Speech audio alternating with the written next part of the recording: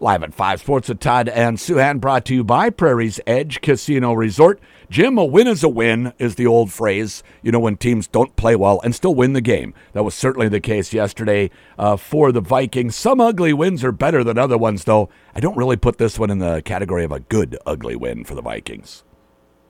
It wasn't a good win. They didn't play well. The offense was terrible. It was clunky. So I would say two things on the positive side of the ledger. Mm-hmm. Number one, they needed to win, and they won. Number two, they always play lousy in Chicago. Yes. The 2009 Vikings were a really good team, and they were probably good enough to win the Super Bowl. I think we all know that the 2009 team was good enough to win the Super Bowl, mm-hmm. and they lost in Chicago. They just don't play well there. They never play well there. When they do win, it's some kind of a miracle or last second superb. Peterson rushes for 250 yards, or they kick a 60-yard field goal as time's running out. They just don't play well there. Surface, bad surface, never knowing what shoes to wear, taking the edge off their speed, wind. They're just not built to play well. So listen, it was ugly, it was farcical, but they won and they're still alive. Yeah. So first game without Justin Jefferson, first of several, it sounds like. How did the passing game look to you? Terrible. They need Addison to be their deep threat. Otherwise, they just don't threaten people down the field. Cousins' best throw of the day, deep sideline left, hit Addison in the hands, and he dropped it, and he admitted after the game that he had just dropped it. They need him to make those kinds of plays to stretch the defense. Otherwise, the Bears brought their second safety down, played against the run, stuffed the running game. They didn't feel threatened downfield. Hawkinson had an okay game. Addison had an okay game, but nobody really – you look at that, without Jefferson, defense are going to look at that and say, prove to us that you can beat us over the top. If you can't, we're just going to stuff you. Yeah, and so they need others to step up, but there is no other Justin Jefferson out there. There isn't anybody that's going to replace him, so they need to maybe rely on the run game a little bit more, and they couldn't really get that going, I suppose in part because Chicago was defending the run harder. Exactly. They played their, with Jefferson out there, two safeties play deep. Sometimes they even drop a cornerback and play cloud or, coverage. They're worried about the big play. They're worried about Jefferson catching it deep. They're worried about him catching over the middle and running. And Addison, he's young, but he's a first-round draft pick. He's got 4 touchdown passes in the first 6 games. He beat the Eagles deep. They need him to be their big play guy. They need that. And they need Hawkinson to make some big plays down the field instead of just being kind of a safety valve guy. Osborne is a solid extra receiver. Powell is a good underneath guy. It's really up to Addison and Hawkinson to threaten defenses. Otherwise, they're not going to be able to run the ball. I thought that Justin Fields was kind of starting to figure it out the last couple of weeks where he really blew up 700 yards through the air and 8 touchdowns.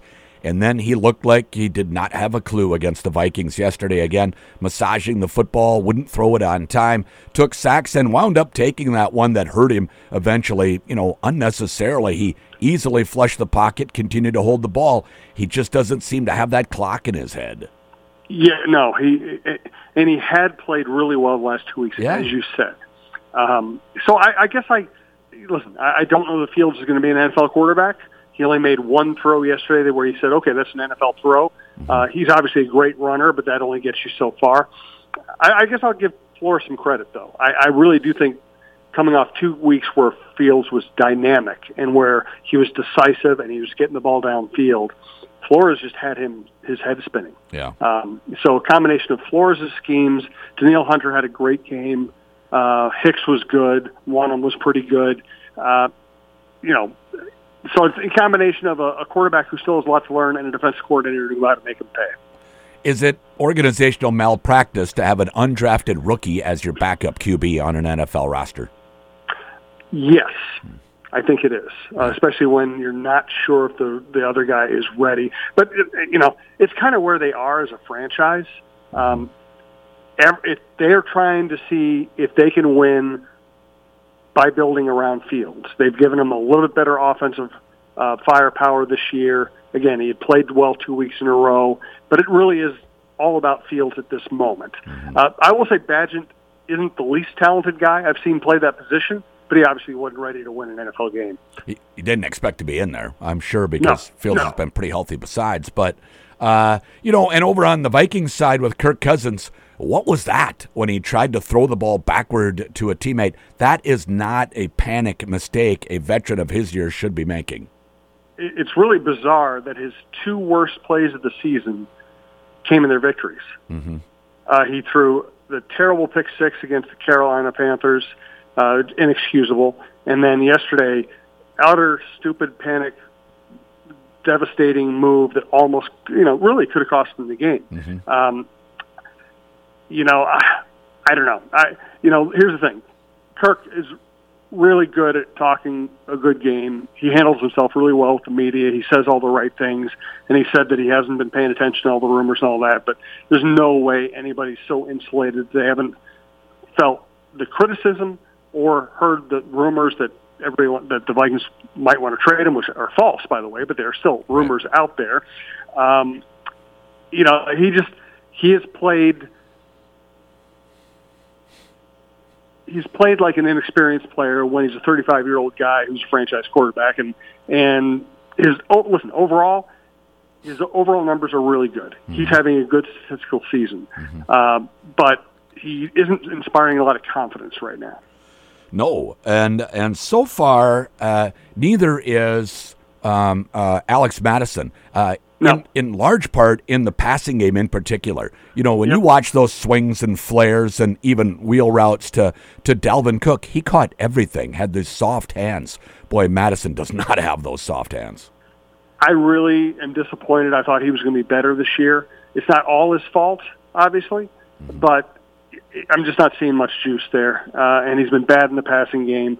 That drop pass against the Chiefs is still one of the worst plays of the season that could have gone for a touchdown. Certainly would have, at the very least, would have set him up first and goal. And I will say this. I don't think Akers is a great player, but I feel better when he touches the ball. I think he's got a little more savvy, a little more juice. I think he looks smoother in the passing game. I actually like Akers more than Madison at this point, and I didn't think I'd be saying that. Yeah. Well, we've got plenty of time to talk about the 49ers matchup, but intriguing, they get beat yesterday, and they might be without Christian McCaffrey and Deebo Samuel next Monday against the Vikings with injuries. I would think for sure McCaffrey with an oblique. I don't know what Deebo's injury is, but they looked beatable yesterday, and Brock Purdy looked like a young quarterback still learning the league. They just kept pressure on him, and he wasn't ready for it. Yep. And Deebo has a shoulder injury, and he's been playing hurt for a number of weeks.